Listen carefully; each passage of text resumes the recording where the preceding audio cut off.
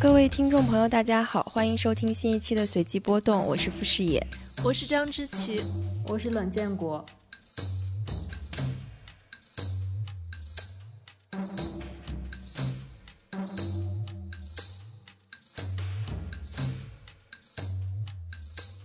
这是一期在北京时间晚上10点钟开始录制的节目，然后现在是国内的五一的假期期间，然后我们迎来了一位跨洋的嘉宾，现在是他的早上10点钟，先让他跟大家打个招呼吧。嗨，大家好，我是周成英。对，然后今天我们请到的是周成英 Eileen， 在美国杜克大学教书，同时也是杜克这个叫做故事实验室的负责人。然后今天其实我们想聊的是最近继《瞬息全宇宙》之后又很火的一部讲亚裔题材的电视剧，它和《瞬息全宇宙》之间其实是有一定的继承关系，但是又不完全一样。然后我们3个人都是看了这部剧，而且最近它在简中世界引发了一系列的讨论，这个讨论里面其实有一些对于东亚和亚裔理解微妙的差别，然后这个我们可能在之后的节目里面会讨论，但是我们觉得这个剧以及它引发的讨论在简中世界是一个非常有趣的问题，所以我们今天在讨论这个剧的时候可能有2个语境，一个是可能美国的亚裔，还有一个是当它传播到简中世界之后，中国的观众把它理解为一部东亚人发疯的剧，这个背后到底是一个什么样的心态。对，所以我们今天非常高兴请到Eileen，因为Eileen本身也是做很多华裔的亚裔的研究的，然后我们希望跟您探讨一下这个剧。我觉得我们首先可以分享一下你们看完这个剧之后有一些什么样的感受吧。我这个剧有点像是做工作一样的，我非常喜欢 Ali Wong， 我非常喜欢 Steven Yeun， 所以2个就是男女主角都是我，就是他们的剧我基本上都关注的。可是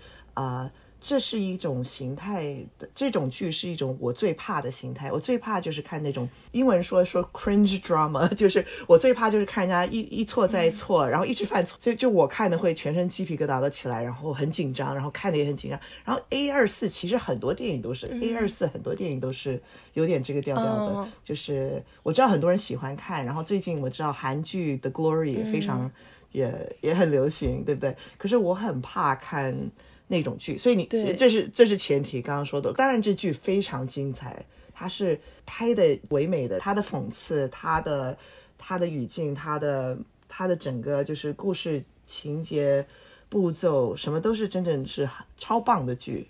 可是看起来我觉得看得蛮难受的，我不知道你们感觉如何。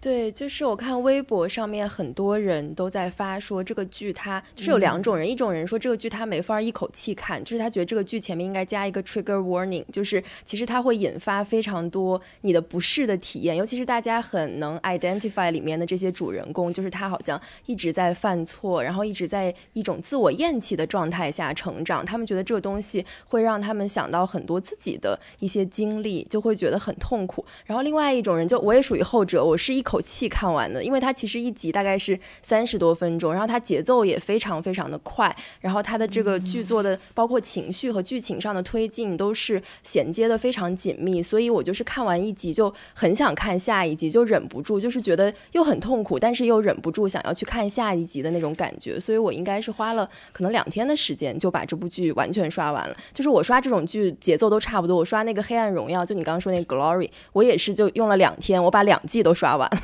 我就是属于这种一口气看剧型的这样的人啊。我也是一口气看完了。对，我也是因为我觉得就是说看起来我这种就是觉得太难熬了，所以就是好像想要快点。明白。我看的时候我也是觉得非常难受了，因为我最开始看了前2集的时候，我就发微博说我说非常好看，推荐大家去看，然后底下就已经有很多人留言说虽然很好看但是很 trigger。 我当时就想说这个电视剧还能 trigger 到什么程度啊？结果我看到第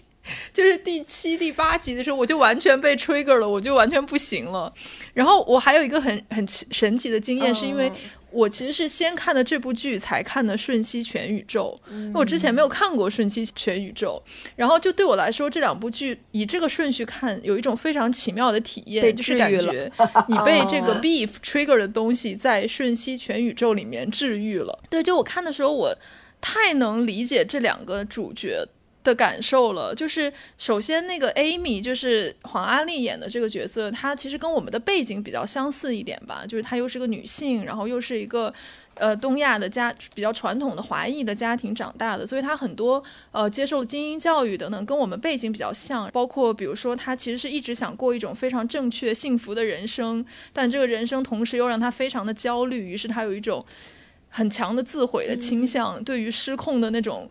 就有点像被失控诱惑的那种感觉，我很能理解。然后另外一方面，那个 Danny 他其实跟我们非常不一样，就是他是一个男性，然后又是一个蓝领阶层，其实跟我们的人生没什么太相似的地方，但是我又也非常能够理解他，就他其实是一个难以掌控自己人生的人，但是又想要把这种失败一直想怪罪到别人头上，就想要逃避责任。就这种无论是一种失控的诱惑，或者说这种逃避责任怪罪别人的这种感受，我觉得在我身上就是都有，就是非常理解他们，所以就是狠狠被 trigger 的感觉。我其实也是连着看的这个剧，就是一方面是为了准备这个节目，一方面就是我的进度比另外2位主播落后了非常多，所以我就是那个最后赶作业的小孩。对，然后我觉得这个剧很妙的一个地方是，纵使你一天看5集，你依然可以被它最后到来的那个高潮、那个疯癫所震撼。就是在第10集的开头，那2个乌鸦开口说话的时候，我真的觉得啊，这些还就是已经疯到这样了，还可以更疯嘛。而且我真的很喜欢2个乌鸦在树上说话的那一段，我觉得我之前就在有一期节目里提到过，就是我特别感兴趣说了等于没说这件事情，就是话语的无效，然后话语的沟通的不可能这件事情。就是我们在这个剧的前半部分能看到黄阿丽跟她的伴侣 George 去咨询的时候，他们2个同时在对咨询师说话，而他们2个之间无法达成交流。然后当你再想到那2个乌鸦可以达成交流，甚至可以跟他们的社群得到一个一致的意见的时候，你会觉得人类不行。而且我觉得那个乌鸦的沟通其实也是呼应了这个剧的主旨，因为他要考量的也是我要复仇和我要报恩这样一个行为，一个历史行为带来的后续和它的代价吧。然后另外一点就是这个剧就是很打动我的一点吧，就是黄阿丽在这个剧里Amy 这个角色一直说一句话是 everything phase， 就是这个跟我的微博的签名一样。然后是哦，对，而且他在这句话，他这句话应该是在片中出现了非常多次，就是强调这种失控感，然后好像人生你没有什么是能握得住的。那我开始用这句话好像是应该是就是19年，就是我的亲人去世之后，就是我们使用的语境其实不是很一样，但我觉得可能某种程度上又有着很相似的那种悲观主义的色彩吧。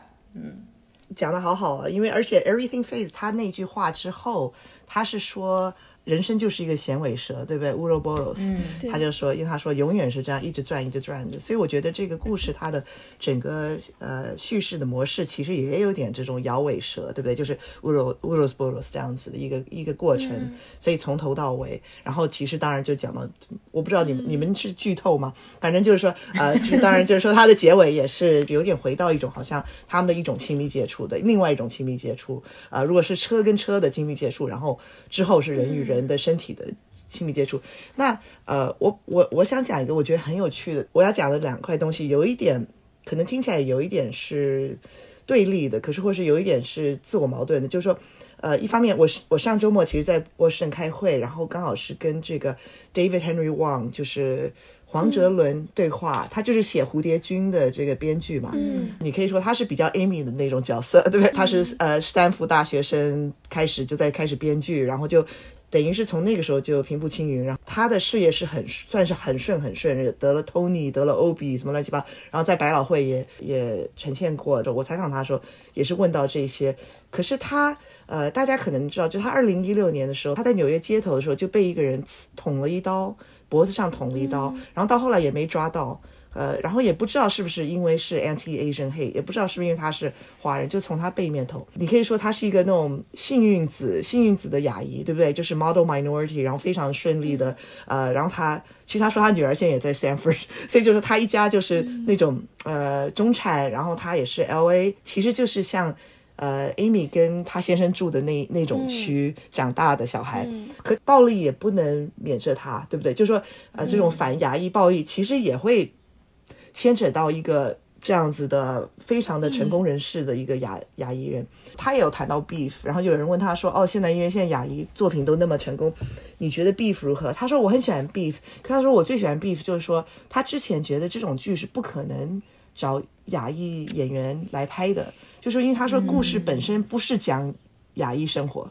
就是它其实就是一个故事，它是一个你如果换一些角色，当然说因为他们是亚裔，让它其实呈现了很多这种Asian American 的生活，像包括韩国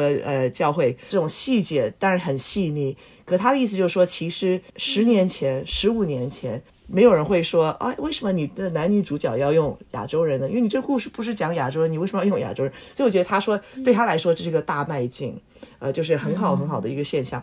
那可是反过来说，刚刚说为什么有点自我矛盾，就是我看这剧的时候，我会觉得像刚刚志奇说，这个 Danny 跟 Amy 是2个世界的人，可是我觉得这刚好就是亚裔史在美国的2极，所以在美国的少数民族里头，如果你把少数民族当做一个就是一块来研究的话，亚裔族群是两个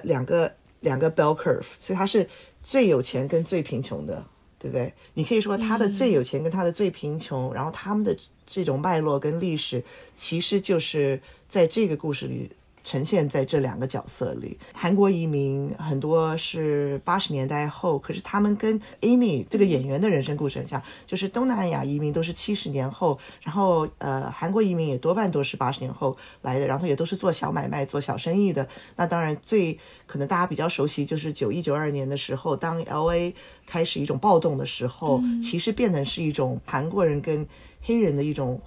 暴动，可是其实那也就是说是白人跟黑人的暴动，可是因为韩国小移民多半都是在黑人区开最便宜的小商店，所以变成说他们成为第一线，所以这个遗留下来的某一种工人阶层蓝领阶层的韩国移民的故事完全呈现在像 Danny 还有 Isaac 的身上，然后像 Paul 他想翻身，可是却被他的兄弟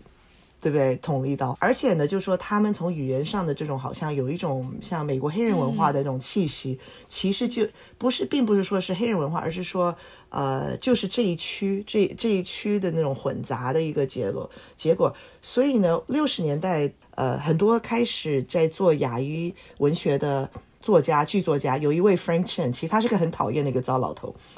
可是 Frank Chen 他就是每个人都会骂他，骂别人就是他骂全部的别的 Asian American 都说你们都是 sell out， 你们都是假装白人，你们都想做白人，然后你们都是女性，然后你们都是，所以他当然他针对就像 Maxine Hong Kingston 啦 Amy Tan 啦，就是各种这些70、80年代最早成名的或是进入主流的都是女性，所以 Frank Chen 他也不是完全没有说对，他就是说你看白人社会他们就要这种好像很体面的中产或中上的女性的作家，他不要我们这种在 Chinatown 唐人街长大的我们工人阶层的这种有黑人语境的这种男作家。当然他自己这个是很多非常独男的了，而且他也把这个黄哲伦的作品也包括在这些女性就他说你看如果你要男性作家，他一定是这种很温柔的男性作家，他而且是很受高等教育的男性作家，不可能是我们这种 Isaac 角色的作家。那所以 Frank Chen 是某一种派系，那另一种派系就是我刚刚讲的，就是他讨厌的派系，可是成为美国亚裔文学的主流派系。那Amy 跟 George 其实就是最代表这种，就是对不对？又是高尚艺术型的，然后白人很喜欢的，所以白人要买他爸爸的作品，然后要买他的作品，然后要买 Amy 的生意，所以就是可以进入主流社会的。那我觉得很好玩的就是说 Beef 虽然他不是要讲亚裔故事，可他其实就是呈现这2个族群，然后这个从60年代一直打到现在的比战，就是这两群作家。我觉得刚才艾琳讲的这2点都挺有意思，一个就是说它不是一个亚裔的故事，就因为比如说在国内的舆论场上也有这样一种说法，就是说这个剧其实跟我们之前看到的一些中产白人发疯剧没有太多的区别，就它其实是那个脉络下来的，就包括像比如说最近的白莲花度假村啊，然后再远一点的像是那种写 suburb 里面的中产然后发疯，像李安的那种冰风暴什么的这些剧，其实他们有点类似是一个类型的，就是讲这种中产的看上去光鲜的生活内部的溃烂这样一个主题的剧。然后过去这样的剧肯定都是夫妻双方都是白人做主角的这样的剧。不好意思，我插进去，可是我觉得这个不只是白人剧，因为这也是我觉得很多我看过的像中国电影其实或是港台电影也有很多这种中产阶级发疯剧，不是吗？对，但是我是觉得说我刚刚想说的其实是这种剧它在就是在国内的语境下面它的接受度其实比 Beef 要差一些，就是可能大家觉得没有那么能 relate 到一个美国郊区中产白人的故事。然后但是如果它的主角换成了亚裔，它里面其实有一些亚裔的元素，就不仅仅是刚才艾琳讲的这些，还有一些比如说我们非常能带入的那种，比如说跟原生家庭的关系啊，比如说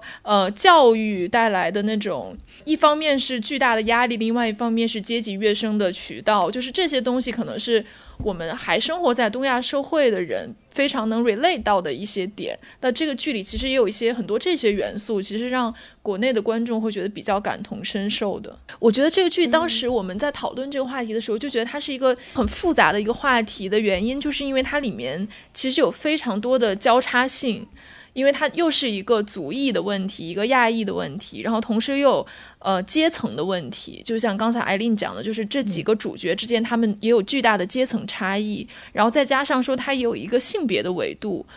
就是黄阿丽她作为 have it all 的这种女权的一个代表，然后再加上一个相对比较底层的看上去更像传统东亚大男子的那种气质的男性，就是他有多重的维度交织在一起的这样一个话题。对，然后刚才因为艾琳也讲到说这个亚裔内部它有巨大的这种阶层上面的差异，包括文化上面的差异，其实我觉得在这个剧里它比较明显的展现出来的其实就是一种教育带来的一个阶层差异的问题。首先就是刚才我们提到的，就是这个 Danny 他把他弟弟的那个大学的申请信给丢掉了，然后另外一方面还有就是 Danny 和他那个前女友之间，他那个扣其实也是扣在说他那个前女友后来去上了大学，去读了那个 UC 系的大学，然后他没有去，所以他们就被迫分开，然后到后面就嫁了一个看似是更符合他那个教育阶层的老公，结果那个老公后来发现说也很外强中干，最后反过来要去求这个 Danny， 问他说怎么赚钱什么，就他这个扣其实也是一直围绕着说他们的受教育的程度这样来展开的。对，然后另外一个我也觉得很有意思，就是刚才也说到 George 就是 Amy 这个老公，其实我在想说他是不是也有暗示就是亚洲国家的一个先发和后发的感觉，因为他那个老公的背景就有点像说我们可能知道很多日本的艺术家，比如草间弥生啊什么，他可能就是战后50-60年代移民到美国或者是欧洲一些国家的这些艺术家，然后他们迅速的在那个时代成名，然后进入了主流的当代艺术圈啊，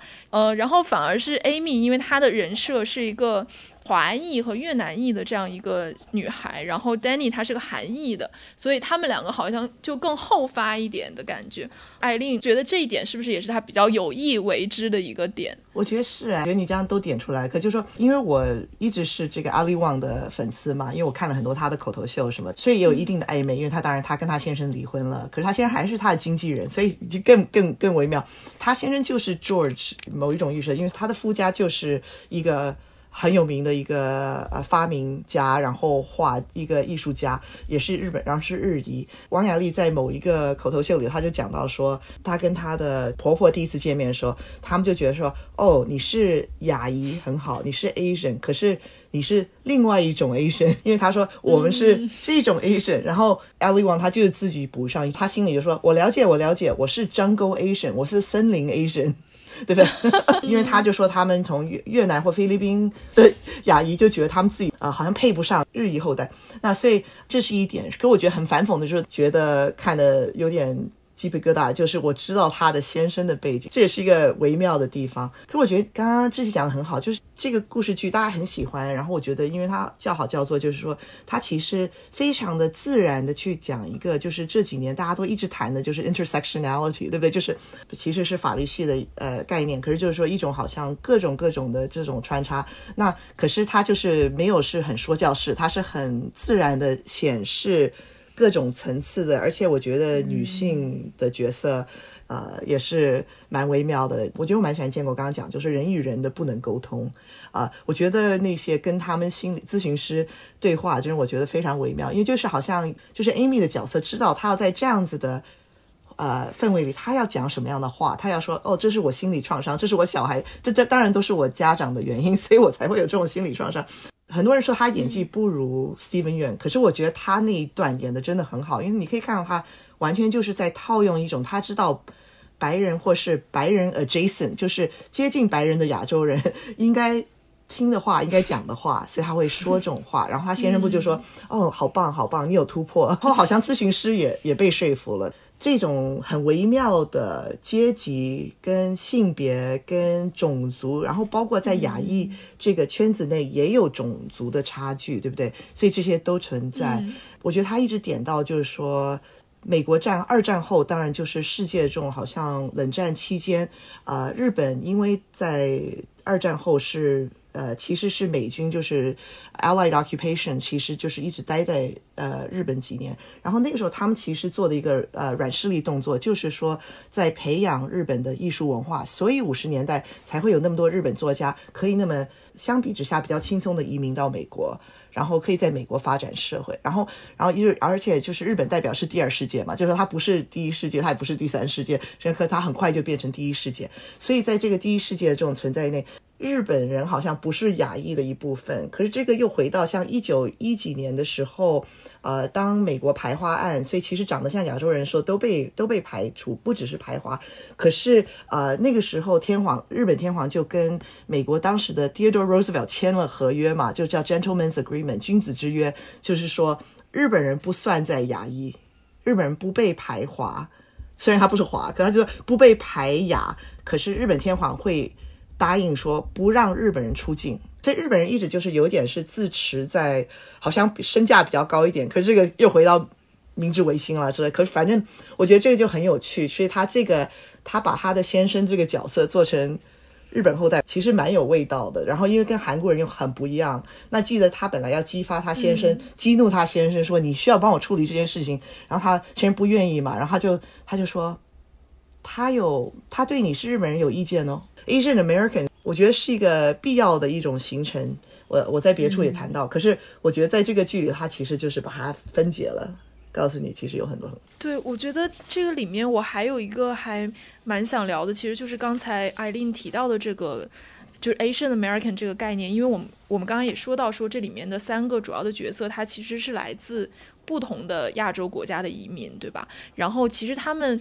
今天我们放在美国语境下我们都叫他们 Asian American， 刚才又说他们的故事其实也很难放在一个统一的 Asian American 这样一个身份之下去言说，按照他们的背景他们其实是来自于3个东亚国家。在国内就中国大陆的语境下，我们会把这个剧当做一个东亚剧来看，就是我们把它是跟黑暗荣耀啊跟今年另外一部比较热门的日剧叫重启人生相比较，我们是在把它放在一个东亚剧这样一个 category 里面去讨论，而不是把它跟其他的美剧来做比较。所以我也在想说好像东亚这个概念在里面又是时时不断的浮现出来的一个概念，因为像之前我们节目也有请过孙哥老师上节目，然后他其实一直是以东亚作为一个理论范畴来做这种研究的。其实我就会想说，我不知道比如说在美国的语境下，大家会把东亚当做一个概念来看待吗？比如说像我们去美国，我们也会说我们学的是东亚研究啊，或者是什么这种，它其实也作为一个学科建制存在。那东亚到底是一个在美国语境下它是一个怎样的概念？我觉得很好玩，因为我刚好这个学期我们的入门课，所以就叫叙述东亚，所以我们也其实也读了森哥老师的文章，所以这是给大学生入门的，然后他们不一定都是念文科，他们很多其实是念工科的，所以就是要怎么样从基本的层次来解释东亚。那可是我觉得很有趣是东亚跟亚裔在美国是不是完全核对的？因为 Asian American 它是1960年代存在的它的一个新名词，然后它是带动跟美国的这个 Civil Rights 美国的一些平权文化带出来的一个词，所以它其实 Asian American 它的 interlocutor 它的对语是跟African American 是跟 Latino Latin American 这样子的一种60年代，而且是学生运动产生出来的。68年在旧金山州立大学 San Francisco State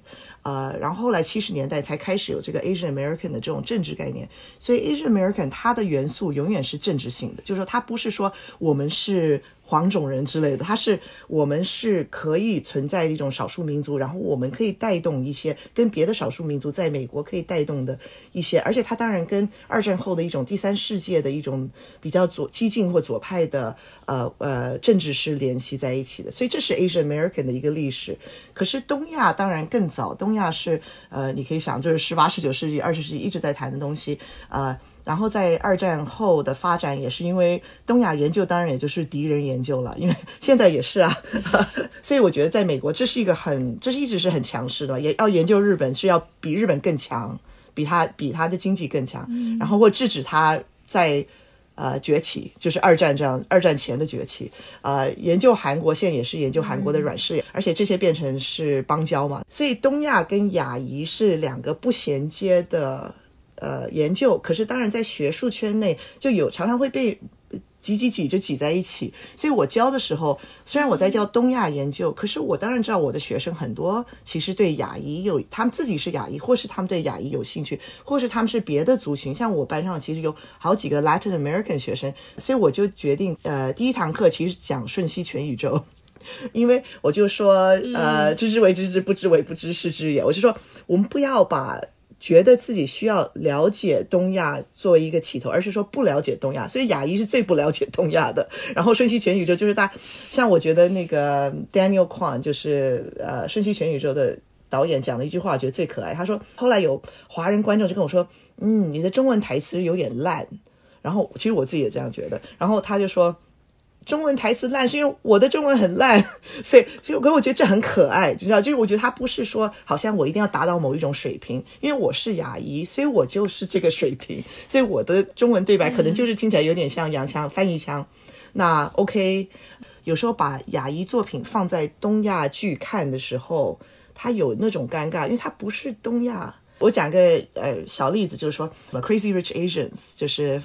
疯狂富豪嘛，摘金奇缘。其实我觉得这电影不是特别好看，对不对？然后也就是类型剧嘛，然后可是我觉得以类型剧来说也不太好看，因为我觉得男女主角那个火花不是很大，所以我觉得你如果要看 rom-com 就是要看他们两个人就是看得欲罢不能嘛，对不对？我觉得这他们两个人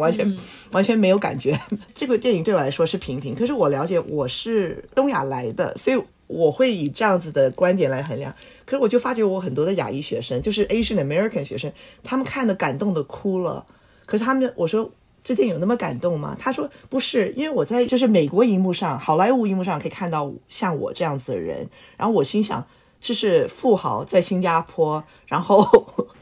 我一天到晚在荧幕看到亚洲人，可是我在想天哪不对，是我自己不正确，因为就说我在台湾长大，我当然看到很多亚洲电影，可是对一个美国的亚裔学生来说这是一个突破，可是其实这个突破其实它也有真实性。关继威看到也是看了，然后觉得说我要付出为什么我这20年都没有拍片，所以我也要付出，我也要拍片，所以我觉得这个是它会带动一些文本外的一些效应，它不一定是文本内可能看起来有点这样子的爱情喜剧，其实在亚洲看的有精彩多了，不一定是，可是在美国这个语境里不得了，可以看到一个亚洲男跟一个亚洲女谈恋爱，哇哦不得了，对不对？在大荧幕上，所以我觉得Beef 跟瞬息全宇宙给很多亚裔的一个非常大的动荡是说 messy Asians 生活混乱的 Asians 可以在荧幕上，我们不需要是完美的代表性的跟白人很像的亚裔人，我们可以是这种有点这种非常人渣式的，可当然这个也有引起争议性嘛，对不对？而且我们是非常人渣的，而且政治不正确的，乱七八糟的。可是可以在美国，我们还有生存之地，我们不需要是好移民 good immigrant 我们才可以在这里。我们应该是说我们是人，所以我们可以在这里，就算我们是很烂的人也可以在这里。我想追问一个，就是说，所以您觉得就是放在亚裔的剧里面，这个 Beef 它算是有突破吗？因为我觉得其实瞬息全宇宙它有一点像是一个像内似的，而且它是通过一个 alternative universe 的方式去探索这个事情，而 Beef 它其实是更真实生活中的一个呈现，它去呈现这两个人的真实生活中发生的各种很慌乱的很糟糕的事情。虽然它最后一集其实还是在一个极端状况下，然后吃了这个迷幻蘑菇之后，但是我觉得相对瞬息全宇宙它其实是更加呈现了那种您刚刚说这种 messy Asians 的这样的一个方式。所以您觉得这个 Beef 从这个角度来说是会更进一步或者说更直接的做一个这种对于混乱的亚洲人的呈现吗？是啊，我觉得就是表示就是说大家也可以拍类型剧，然后也可以拍这种疯狂类型剧，或是说拍电影不需要是代表你的种族，所以你不需要说好像你拍了一个很烂的人，那人家就说哦亚洲人就是那么烂之类的，就是以前就会有这种压力，对不对？你怎么拍人家就会觉得哦天哪，大家都是长这样。其实像李小龙成名后，然后就每个人说哦，每个碰到一个亚洲人就说亚洲人就说哦你会功夫，对不对？所以很多在美国长大的亚裔，因为他们的 narrative scarcity 就是他故事太少了，所以你只有一两个故事，那你故事就要非常的精准。可如果你有很多很多故事的话，所以我觉得这是故事之一，那当然什么故事都可以拍。就像你如果看国内电影、港台电影，就是有很多很多故事可以拍嘛，你不需要是做好人，你做了坏人不一定就是会影响就是这整个种族的一个形象，所以我觉得这个是一个很重要。那可是另外一点就是我觉得他其实很确切的捕捉了一些亚裔的这种两极化，那他的这种的蓝领亚裔我觉得拍得非常精准。有些学生或是以前的一些同事其实也是出于这个南加州的这个就是这个环境，所以像 Koreatown 这些，所以然后我自己是研究唐人街，所以我当然接触过很多就是唐人街文化，他们绝对跟我们比较熟悉的就是高等学府里头的高教的亚裔学生跟老师是不太一样的，而且他们的教育环境很多高教或是美国的高等学府里头的亚裔多半都是65年后从港台移民，就是美国的这个移民法令改，然后他们那个时候是比较注重就是有大学文凭或是有一技之长或是有可以来投资的，所以他们当然都是中产。那90后的大陆移民也是一样，多半都是中产，然后绝对是高等教育。如果我的亚裔学生他们是爸爸妈妈是90或2000年移民的，他们一定都是有 PhD 的，对，就是他一定是某一种中国人。可是如果你在中国长大的，你知道不是每个中国人都有 PhD，所以为什么我们在美国就要求每个中国人要有 PhD？ 所以我觉得这是他的一种他就打破了那种好像你一定要讲某一种故事所以可是我很好奇，就是说你们为什么喜欢，就是你们看到哪些点？你说有些点你看到其实让你觉得很有同理心或是共鸣。我觉得我共情的其实有点和建国刚刚说的比较像，就是在这3年之后，每一个人的生活都一团糟，就是那种感觉。那个就是也有点像瞬息全宇宙之前你们讨论过的，就是那个 bagel， 因为我觉得他们最后一集在他们吃了迷幻蘑菇之后，就在说他们的内心是 empty but solid， 然后那个 empty but solid 其实就是很像那个瞬息全宇宙里的 bagel。我觉得这个意象就是好像是这一部电影和一部剧贯穿的一个意象，然后那个意象好像现在也能形容我们的内心，就是可能我们经历了这3年之后，你觉得有很多很多的伤痛，有很多的空虚，但是你的生活还是得继续下去，你要努力让它坚固起来，就是很像一个很空虚但是也很 solid 这样的一个状态。所以我觉得反而是这3年的经历让我能够更理解他们的那种感受了。所以我刚刚也其实有一个想追问的，就是因为您刚刚一开始讲到那个黄哲伦的事情嘛，然后包括现在在的 Asian hate。其实我也比较好奇，就是在美国语境下，您觉得在 Asian hate 这个风波升级之后，这个会让 Asian society 内部更加团结吗？还是说会让他们更加分裂？因为我刚听那个故事的感觉就是说，不管你是什么类型的 Asian， 不管你是精英，不管你通过教育实现了阶层跃升，或者说你是一个男性，然后你很优秀，种种，但是你走在路上可能还是会被砍，就是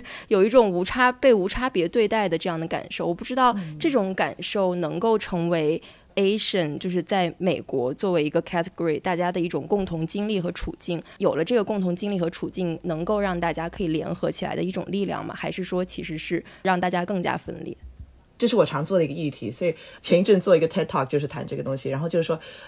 我觉得因为 Asian American 它本身的一个成立就是一个政治性的，它不应该是一个永远团结，不应该说我们是种族或是一个原根性的一种primordial identity，它应该是一种合时宜的，就是说你如果现在要做一个什么政治运动，所以你应该可以推动，因为我们这样人数比较多，然后这样可以成为一种势力，所以它应该是阶段性的。那在1982年的时候，当 Vincent Chin 这个华裔的一个年轻人在结婚前夕去酒吧，就跟一个下岗工人，就是两个白人下岗工人，他们是因为 Toyota 在82年的时候兴起，所以他们就美国工厂就关闭，所以他们就非常愤怒，他们就把 Vincent Chin 用一个棒球棒打死了。打他的时候就是说you Jap， 你这个日本鬼子，对不对？所以在这个过程中之后的这种剧烈的反响，就是说你看你是中国人韩国人什么，人家还是把你当一个日本鬼子把你打死，对不对？所以其实你要想真的应该团结，日本人也应该团结，不应该这样子，就是说所以好像以阶级的分，或是说好像我们先后来到美国的这种好像一种分裂，所以这是一课。那这几年当然就像你说，就是也是另外一个就是好像应该团结的时候。那我觉得其实21年就是亚特兰大这个枪杀案后，你可以看到它的某一种团结性，可我觉得现在已经开始在分裂了，对不对？因为这个电影也是在加州，南加州北加州很多的亚裔，特别是华裔，就是中产或中上的，都觉得非常的恐惧，然后他们觉得比较激进的亚裔会跟美国激进分子一样，就是说比较提倡就是说减少警察啦，或是减少这种，他们就说这个对我们来说不利，我们需要保护，所以其实有一点成为分裂，而且是一个阶级线上的分裂嘛。当你是那种 Black Lives Matter， 或是你比较是支持这种他们会说表示你比较像白左就是说他们反而会把你划分成，对不对？就是你不像中国人了，因为你不在乎这些危机感，你其实在乎的是好像你在美国社会怎么样融入。他说那你不是就变得更像白人吗？然后当然比较左派的年轻人亚裔听到就会很愤怒啊，因为说不会啊，怎么会啊，我们是要了解我们的历史啦啦啦啦 Beef， 所以他就是呈现了很多这些其实我刚刚觉得是也说的很对，就是等于是疫情后的一些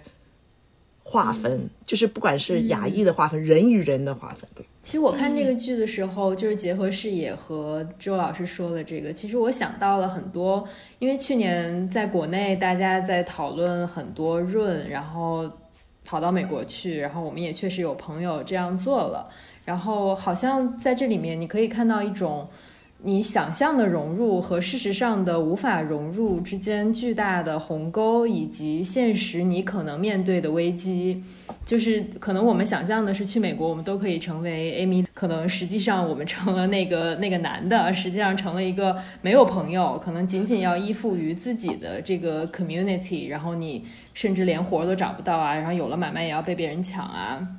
没有几个高级白人朋友，可能会陷入这样一种境地。所以其实这个让我想，也让我联想到刚才知棋讲的这部剧里面在强调一种可能东亚的身份，我觉得它可能是不同的人群对这个剧的体认不一样。就是我看中文互联网就会觉得很多人在强调说看这个剧的时候感受到了我们东亚人的某种特质，然后我觉得这个我们东亚人它指的不是周老师说的那个东亚的在美国的社群，它更像是一种心理上的体认，就像他们说我们老中怎么样的时候，它指的是那样一种精神状态，可能他是处于一种卷的状态里，一种低迷的状态里，一种被原生家庭压迫死，然后被这个亲子关系扭曲到窒息的状态里，然后一种性压抑的状态里，一种为人处事非常虚伪的状态里。我觉得当大家说我们老中人或者说我们东亚人的时候，大家体认的是这样一种状态，可能跟周老师说的在美国的比如亚裔或者是在美国的东亚人或者是第二代，可能看这个剧的时候体认的特别不一样。然后我这两天也看了一些国外的媒体对这个 Beef 的一些剧评，我觉得特别有意思，就是他们其实没有太强调里面的东亚性或者是亚洲社群这个部分，他们强调的是我们要如何处理怒火。那这个怒火是什么呢？是特朗普上任之后的怒火，然后是疫情这个 COVID 带来的怒火，然后甚至可以对标到一个特别具体的数字，就是在 COVID 的流行期间，美国的这个路怒，美国的这个交通事故率都上升了。那在这样一个情况下，我们要如何处理我们的这种情绪，处理我们对社会的不满？所以我觉得就是不同的社群看这个剧看到的真的是完全不一样的东西。但我听这个，它就很像里面讲的呀，它又进入一种 Western therapy 的一个状态啊。然后我听了这个，我都很火大。我觉得刚才你讲的时候，我就已经想要重复那个 Danny 的话，就是什么 Western therapy doesn't work on Eastern minds， 就是说你们现在还想要解决这个怒火的问题，还想要 being positive， 已经烦死了，就是已经有这种感觉在出来。对，而且我觉得我最大的怒火是，就是其实我最能共情 Amy 的时候，就是说她先生总是说好像何必那么，你为什么总是那么愤怒呢？那我都觉得真的哇，真的应该打一巴掌的那种感觉，就是对不对？就是他先生就是那种就是哎，有什么人生是美好的，为什么有什么那么愤怒？你的愤怒带给我们这种不安，我都觉得天哪！可是我觉得这也是一种，这也是故事里的一种讽刺嘛，就是说其实为什么我们现在不愁吃穿，这种中产或是受教育的人都是要这样子，好像说一天到晚我们要熄火，其实世界是很多值得愤怒的，那为什么总是好像觉得我们要 therapy， 我们要解决，对不对？还有刚刚讲到一点是说你说那种东亚特性，其实我觉得我忽然想到，就是我第一次看《卧虎藏龙》的时候，然后有人问我说这个片子好不好看，当然我是非常欣赏李安的，可我第一个感觉我说他报仇的那种愤怒不够，就是看武侠小说长大的我就会觉得说这人怎么那么快就解怨了，你知道就我觉得好像都是你如果看金庸缺少发疯的时刻，是你就应该是世世代代都是仇人那种那种愤怒，你知道。所以我觉得 Beef 他，如果你说刚刚很多可能简中评语是说他捕捉了某一种这种怨或是愤怒，我觉得可以了解。韩国人也是这样啊，就是说就是死咬着你，我绝对不会放弃的我一定要跟你拼到底的。所以或许这是我不知道，黑暗荣耀我没看，因为我最怕看这种电影，可是黑暗荣耀不是也是就是说我要把我这股化成一种愤怒来报仇嘛，对。对，因为现在在那个简中的互联网上就有一个评论，就是说你看这个 Beef 积攒了非常多的焦虑和这种被 trigger 的感受，然后你就看黑暗荣耀就把这个可以发泄出来，就是他们是两种互补的类型。对，然后因为刚才我们聊到那个Amy 她老公 George 嘛，其实我看的时候就觉得他这个角色有点接近于一个白男，因为这个剧里其实他不存在一个真正的白男嘛，他唯一一个真正由白人男性扮演的角色其实是那两个劫匪当中的一个人，就但他不重要，就是他是不是白男也没所谓，但其实 George 这个角色他更像是一个精神上的白男嘛，所以他也会讲那种你要写一个感恩的日记啊，然后你要 being positive， 我们要去看这种夫妻的 counsel 啊，这种就是他会讲这种话，就代替一个白男在里面发出声音这种。但是我觉得里面还有一个很有意思的点是，他其实里面主要的一个白人角色是一个女性，就是这个叫做 Jordan 的这个女性，就她有一个非常非常明显的一个殖民的隐喻在她身上，因为她那个家里就收集了各种非西方的文明的王冠，里面有非常多的那个篇幅是用来展现他那个收集王冠的那个大的房间，以及他怎么世代这些王冠啊什么的。就他明显是里面一个一直存在的一个像殖民幽灵一样的这样一个人，但他很有意思的是要把它设计成一个女性。我觉得他身上那种 intersectionality 是最典型的，就是他是一个这种旧秩序的一个象征，而且她自己感觉也是一个像一个 old money 的这样一个感觉，然后同时她是一个女性，然后其次她是一个性少数，就是最后她变成了一个性少数然后我看的时候我真的很迷惑，就是我有一种之前我们在讨论塔尔那个电影的时候，我一种非常奇怪的感受，就是你觉得他其实应该是个男人，就是真正能够代表他这个角色的象征意味的其实是应该是一个男性，但是不知道为什么要把他设置成一个女性，然后又要让他做一些男人才能做的事情，所以要把他设计成一个性少数，这样他才能跟一个亚裔的女性发生这种类似于什么蝴蝶夫人什么的这样的一种殖民的关系，然后就是非常的拧巴。然后同时我又想到说，像是比如说前2年的这个 BLM 运动里面，我们就会说有这样一种女性，她叫做 Karen， 就是指的是这种比较有特权的事儿很多很难搞的白人女性。然后当时也有很多讨论说，这个 term 它是不是一种厌女的体现，为什么它不能是一个男生的名字来指代这样一种行为。所以我也很想问周老师，就是我觉得他这个里面的白人角色，其实他一方面又是非常刻板印象的，就是非常脸谱化的一个白人角色，然后因为他主要是为了有一个这样的象征性嘛，但同时他又是一个女性。我不知道周老师会怎么看他身上的这种矛盾的点。我觉得你讲的很好，我觉得可能我回答的会也有点矛盾。我觉得像塔尔跟还有这个 Jordan 这个角色，我觉得这是当然，因为你可以说父权白男父权还是那么的强势，所以当你要去批判白男父权的时候，你当然还是用一个白女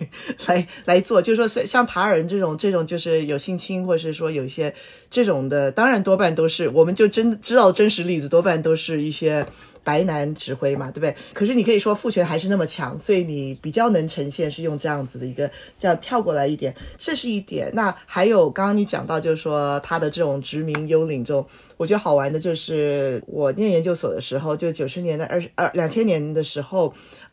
很多人开始在做后殖民嘛。那我们那时候开玩笑说，做新殖民或后殖民的人多半都是那种最身世最好的白人，因为他们会觉得说你还是主角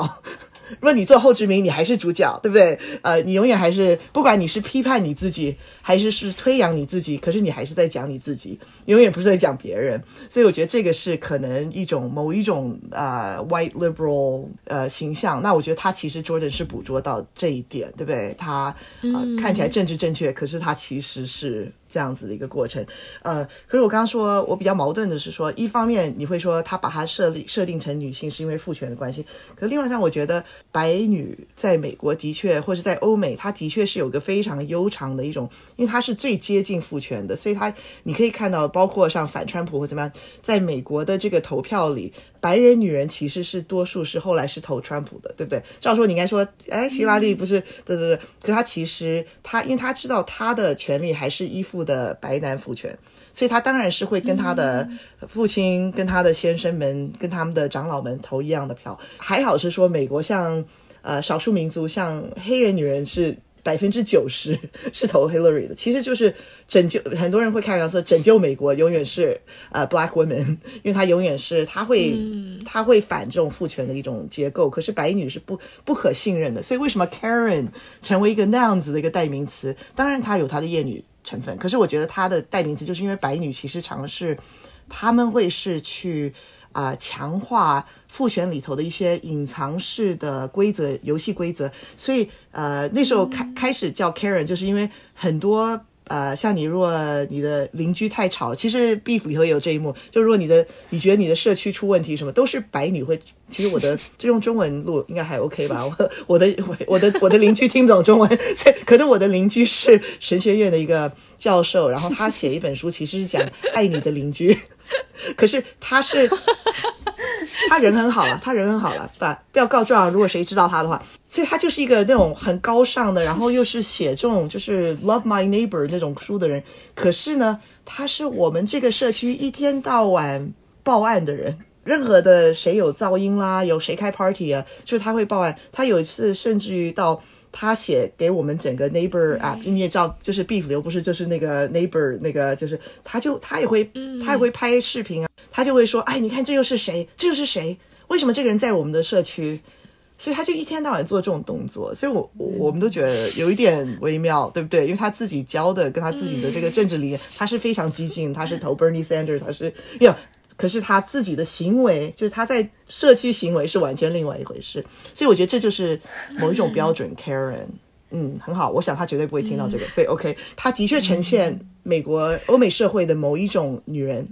可是同时我觉得你说的为什么剧情里有那么多是用女人来呈现这个父权，我觉得那是因为父权还是太强大了。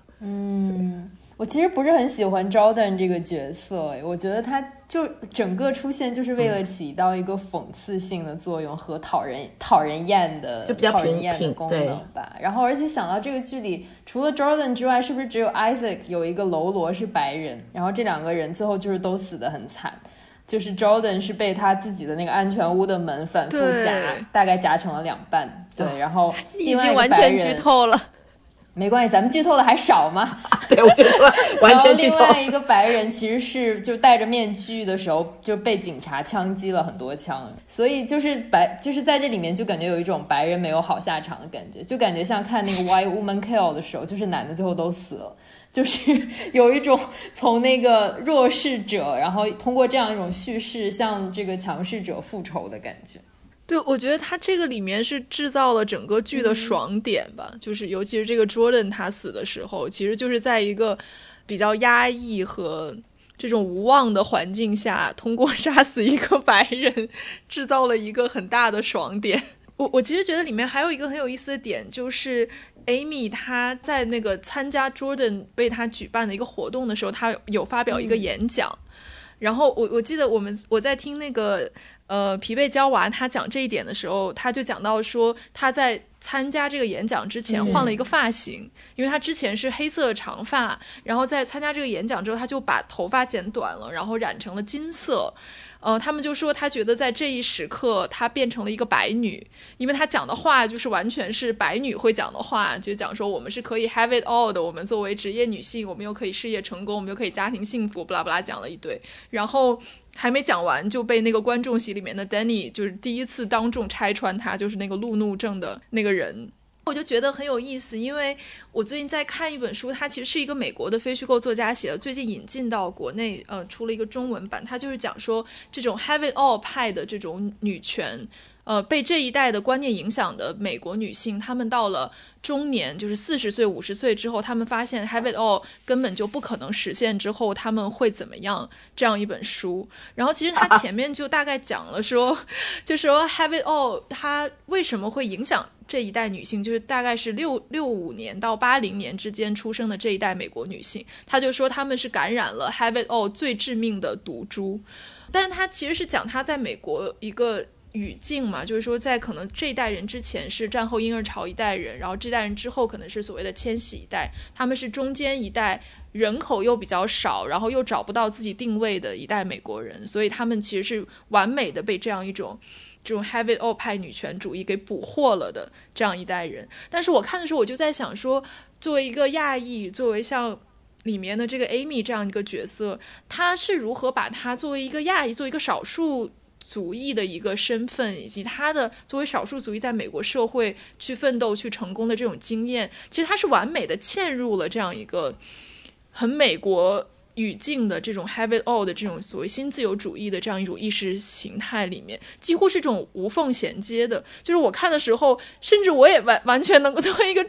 中国人，我也完全能够理解它是怎么衔接上的。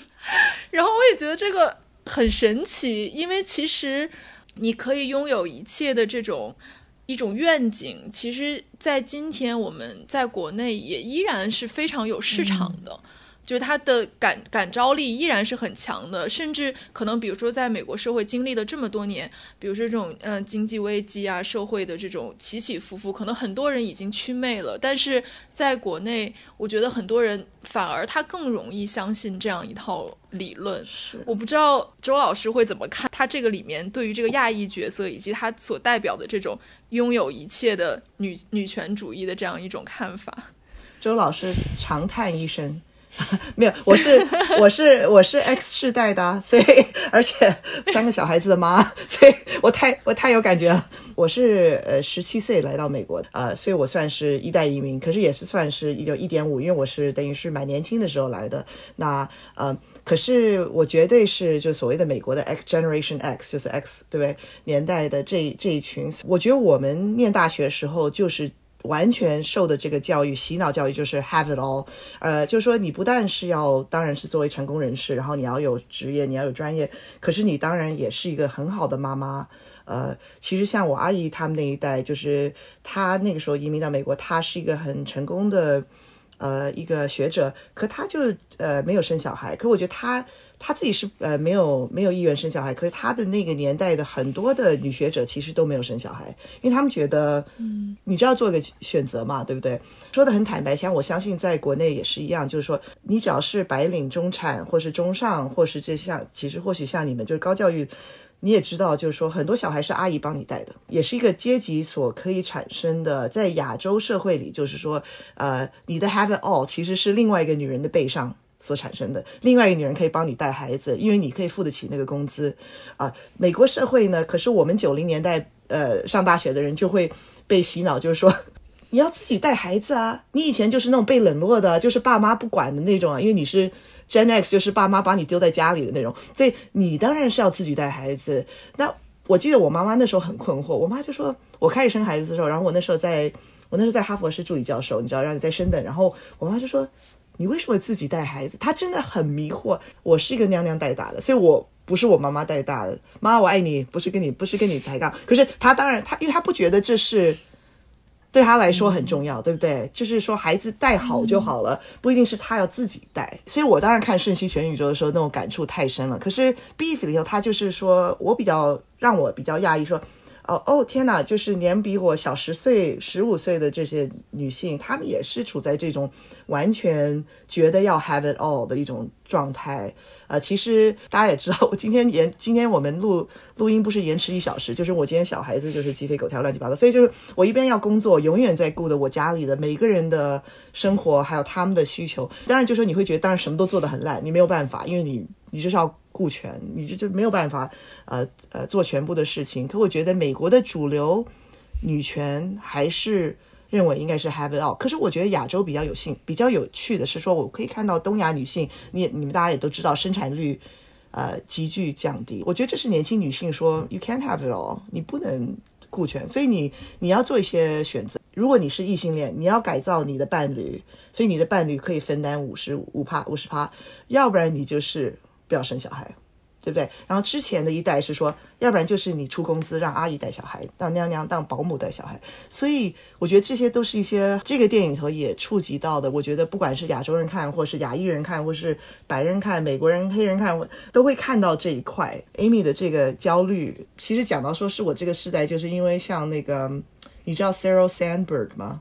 就是桑德伯格，就是 Lean In 我觉得他害了很多人。他其实我大学同学对，所以你就会看到这个世代的女生就是不但是被洗脑，而且还是积极的在洗脑别人，对不对？因为我们就觉得说我们要卖的就是这个东西，我们要卖的就是我们这个生活。可是我觉得这个生活是假的，是一个假象。那年轻女性我希望是不买这个账。我并不是说其实我很爱小孩，然后我生3小孩我很快乐，可是我并不觉得这是没有牺牲的。可是我觉得当人家跟你说你又可以生小孩你又不牺牲的话，我觉得那是完全那是洗脑，那是 propaganda。对，这一集的标题其实也叫 Just Not All at the Same Time， 就是你可以 have it all， 但是不能同时 have it all。然后这句话其实也是来自那个美国一个女性主义作家，就是写《女性的奥秘》那个 Betty Friedan， 她之前在一次会议上说的一句话。然后这个 Betty Friedan 也出现在过我们之前聊到的美国夫人那个剧里面，算是美国女性主义的一个先驱。那她在一次会议上被记者问到说女性到底能不能 have it all， 然后她就说可以 have it all， 但是你不能同时 have it all。 她说人生有不同的阶段，然后你在每一个阶段大概就是只能做同一个事情，你不可能同时要做所有的事情。我觉得 Betty Friedan 又回来真的很有趣，因为我的一个朋友 Mona Eltahawy， 她在做的一个就是停经后的女权。所以之前大家都不谈停经后嘛，更年期后，因为就好像你就不是女性了，好像就是等于说连女性自己都不愿意承认自己是停经后。可是我觉得现在，我觉得可能也是 Gen X 这个世代开始进入更年期，他们开始在改造这种，我觉得其实就是不是同时 have it all， 可就是说或许某一种第三人生的视力，就是你可以在小孩子长大了，然后停经后也不用理男人了，然后男人也不理你了，这也是重点，对，男人也不理你了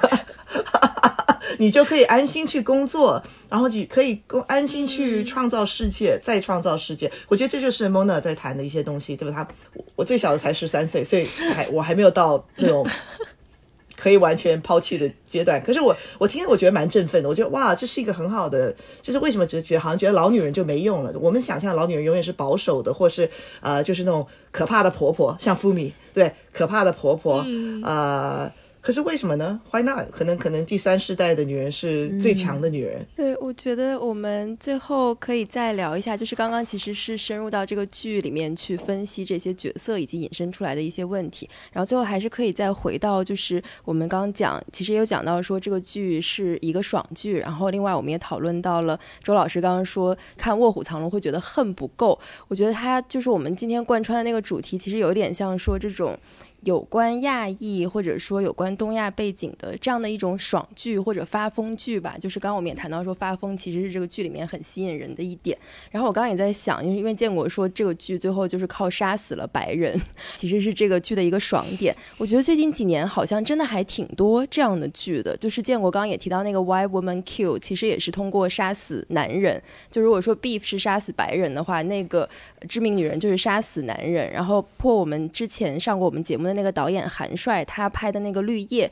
其实也是通过杀死男人，他是杀死丈夫这样的一个形式。然后还有就是黑暗荣耀，他其实是杀死仇人。然后刚刚之前也说到，就是感觉你在 Beef 里面受到的伤害或者说积累那种情绪，其实是可以到黑暗荣耀里去释放的。我觉得我今年看这些剧的时候有一个感受，就是这样的一种爽剧有一点像前几年大家讨论的很多的这样的一种甜宠剧，就是工业糖精的感觉。我觉得大家看这个剧的时候，就一个前提是已经觉得异性恋的浪漫爱是失效了，这样的一个前提下大家去看这个剧。我觉得它爽剧运作的逻辑，就这种复仇爽剧的前提有点像说，你知道你自己可能在现实生活中无法复仇，或者你在现实生活中没有办法去发泄你真正的那个情绪，所以会有一些代餐，就是影视作品成为了一种你仇恨情绪的代餐。对我来说，就是今年看这些剧的时候会有一种这样的感受。然后像老中人的方法，就是可能你白天上班，然后骂领导吐槽领导，然后晚上回来看一下这些剧，你就能第二天起来继续去上班。所以我有时候会觉得这样的文化产品某种程度上其实是维持了，就帮助维持了现有的秩序和权力结构这样的一种感受。它是一种在生产环节当中的一环，对，就是而且它已经成为了一个非常重要的一环。我不知道在美国是不是有这样的感受，但是起码在简中世界，我觉得在大家的情绪都到了这样的一个顶点，然后在一个这样的状态之下的时候，其实大家是拿这个爽剧当成一种安慰剂，然后能够让你在第二天继续起来去上班的这样的感受。但是我自己的感觉就是，我觉得如果这样的剧越来越多，或者这样的影视作品越来越多的时候，还是挺可怕的一件事情，就说明可能我们的社会已经停滞，或者已经矛盾激化到了一个程度，而所有的这些情绪在现实生活中都没有一个出口的时候，大家才会更多的转向这样的作品。我觉得可能在美国语境更多的就是说左翼的衰落可能跟这个会有一点关系，就是为什么现在左派可能越来越被人背弃了，是因为大家觉得说在现实中我们没有任何可以改良的空间了，就有点这样的感觉。就是左翼所倡导的比如说各种的理念啊，这些东西都是停留在一种观念上，而不能付诸行动或者政策上的改革。我不知道艾琳对这个有什么看法。很多看法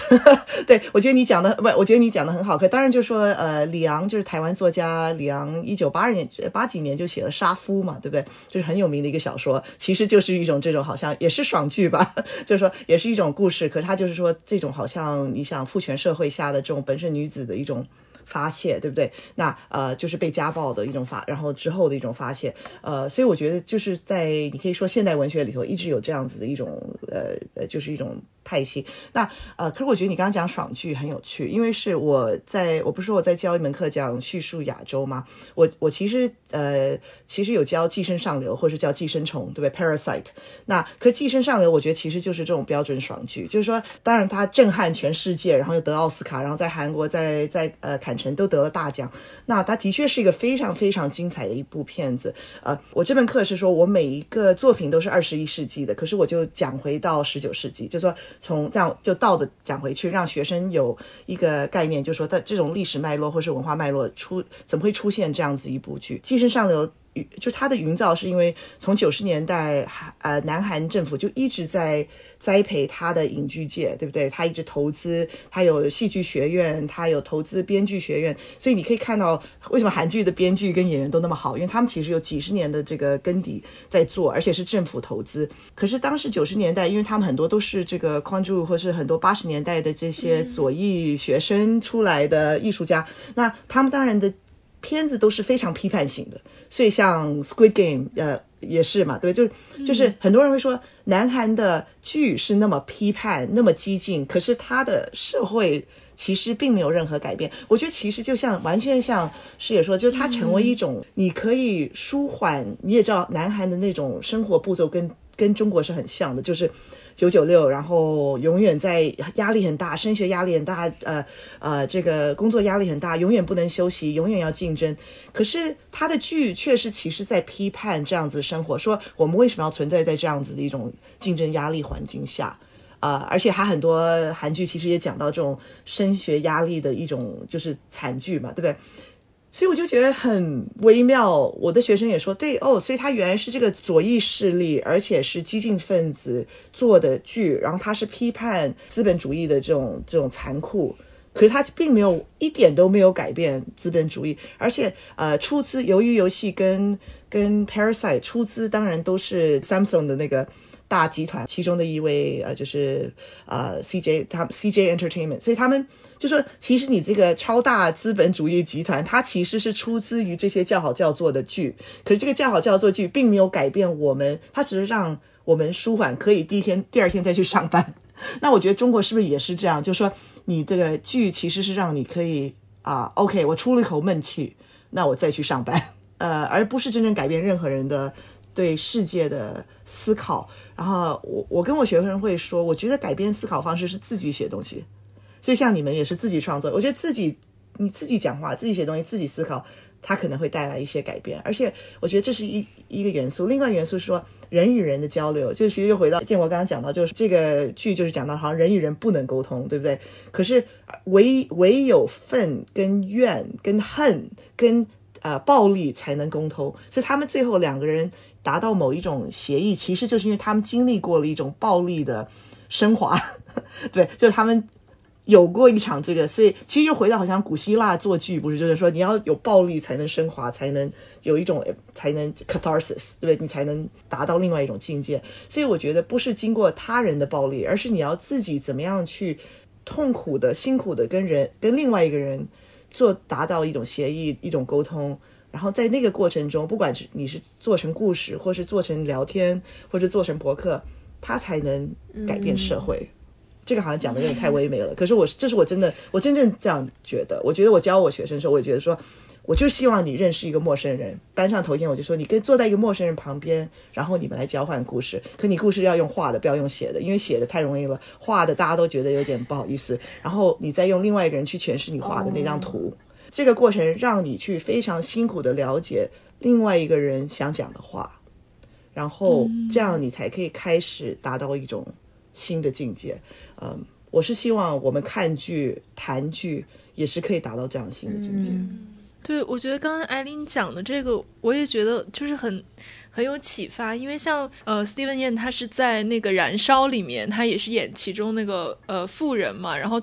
在最后一个镜头里，他也是被刘亚仁演的这个人直接给捅死了。我记得当时也有很多讨论，就是说是不是一定要把他捅死，就是说作为一个电影，我们最终的结尾是不是一定要有这样一个暴力的释放，能不能就停在说我们依然不知道这个人他是不是凶手，是不是杀害那些女孩子的凶手，然后刘亚仁在那个荒野在大棚中间去很窒息的奔跑的那个状态，究竟能不能因为他把这个人杀了，就是他作为一个个体就结束了他个体的肉身的这样一个生命，就能够缓解这种窒息感。就是当时也有很多人在讨论这个问题，加上这场戏和不加这场戏，对于导演他作为一个所谓的左翼的这样一个创作者，他对于社会的批判到底有没有不同，我觉得这个可能也是刚才艾琳想讲的这一个话题。对，然后我觉得另外一个也很有意思，就是当我看到这个剧，就是 Beef 这个剧，它最后一集就是两个人在一个荒野，就是在一个完全架空的世界里面，通过一种迷幻剂达到一种和解的时候，我当时就会觉得这一集其实我有点看不下去，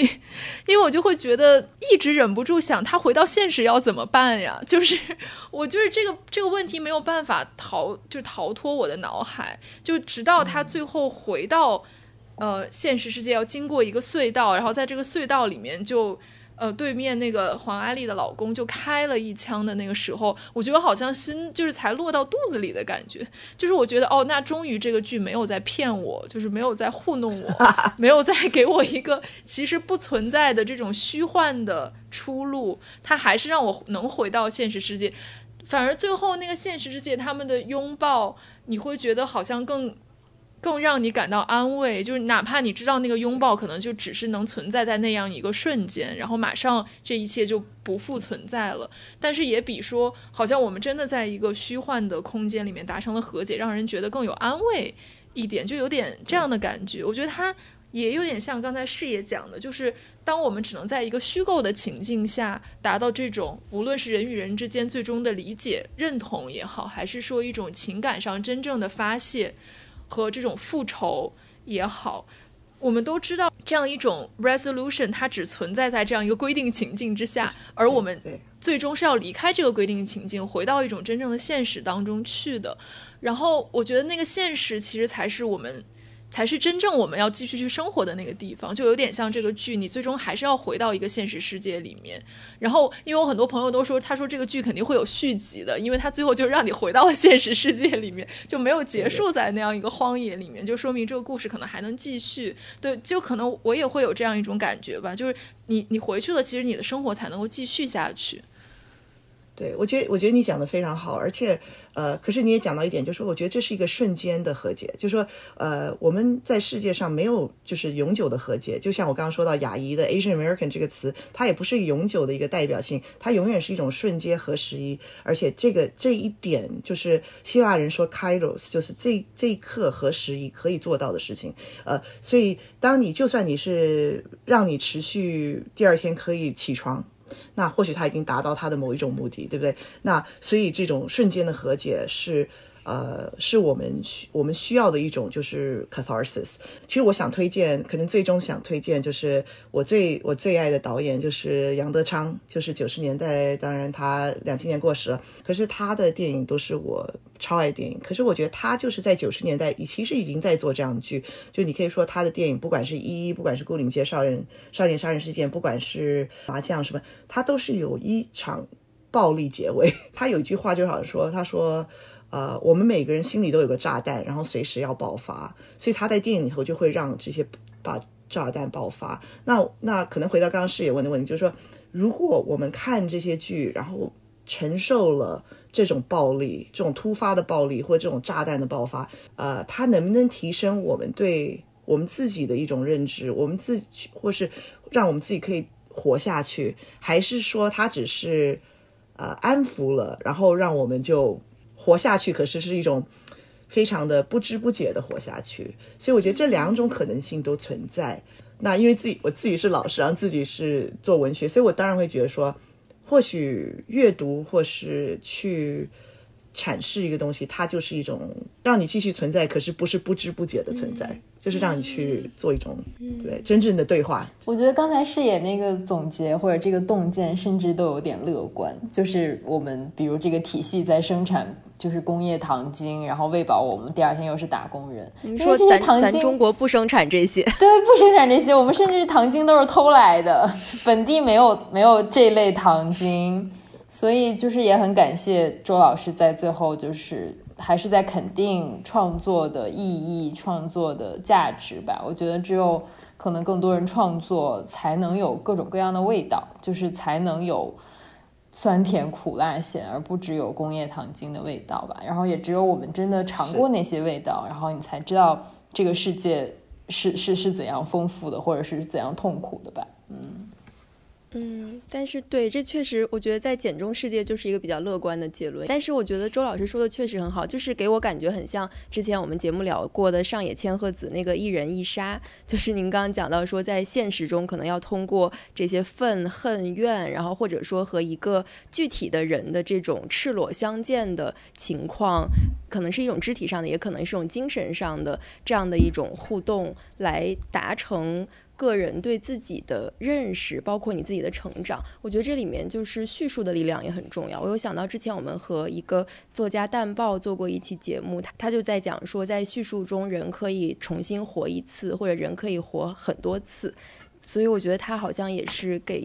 人一种很创造性的力量吧。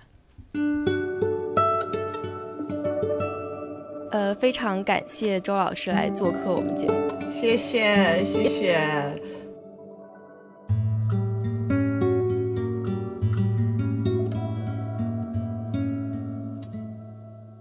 感谢大家收听，你可以在微信和微博搜索随机波动 Stochastic Volatility 关注我们，也可以关注官网 3w.stovol.club， 还可以在苹果播客、Spotify、Pocket Cast 等泛用型客户端收听我们的节目。如果你喜欢我们的节目，别忘了在苹果播客给我们5星好评，也可以通过公众号推送的2维码给我们打赏。我们下期再见。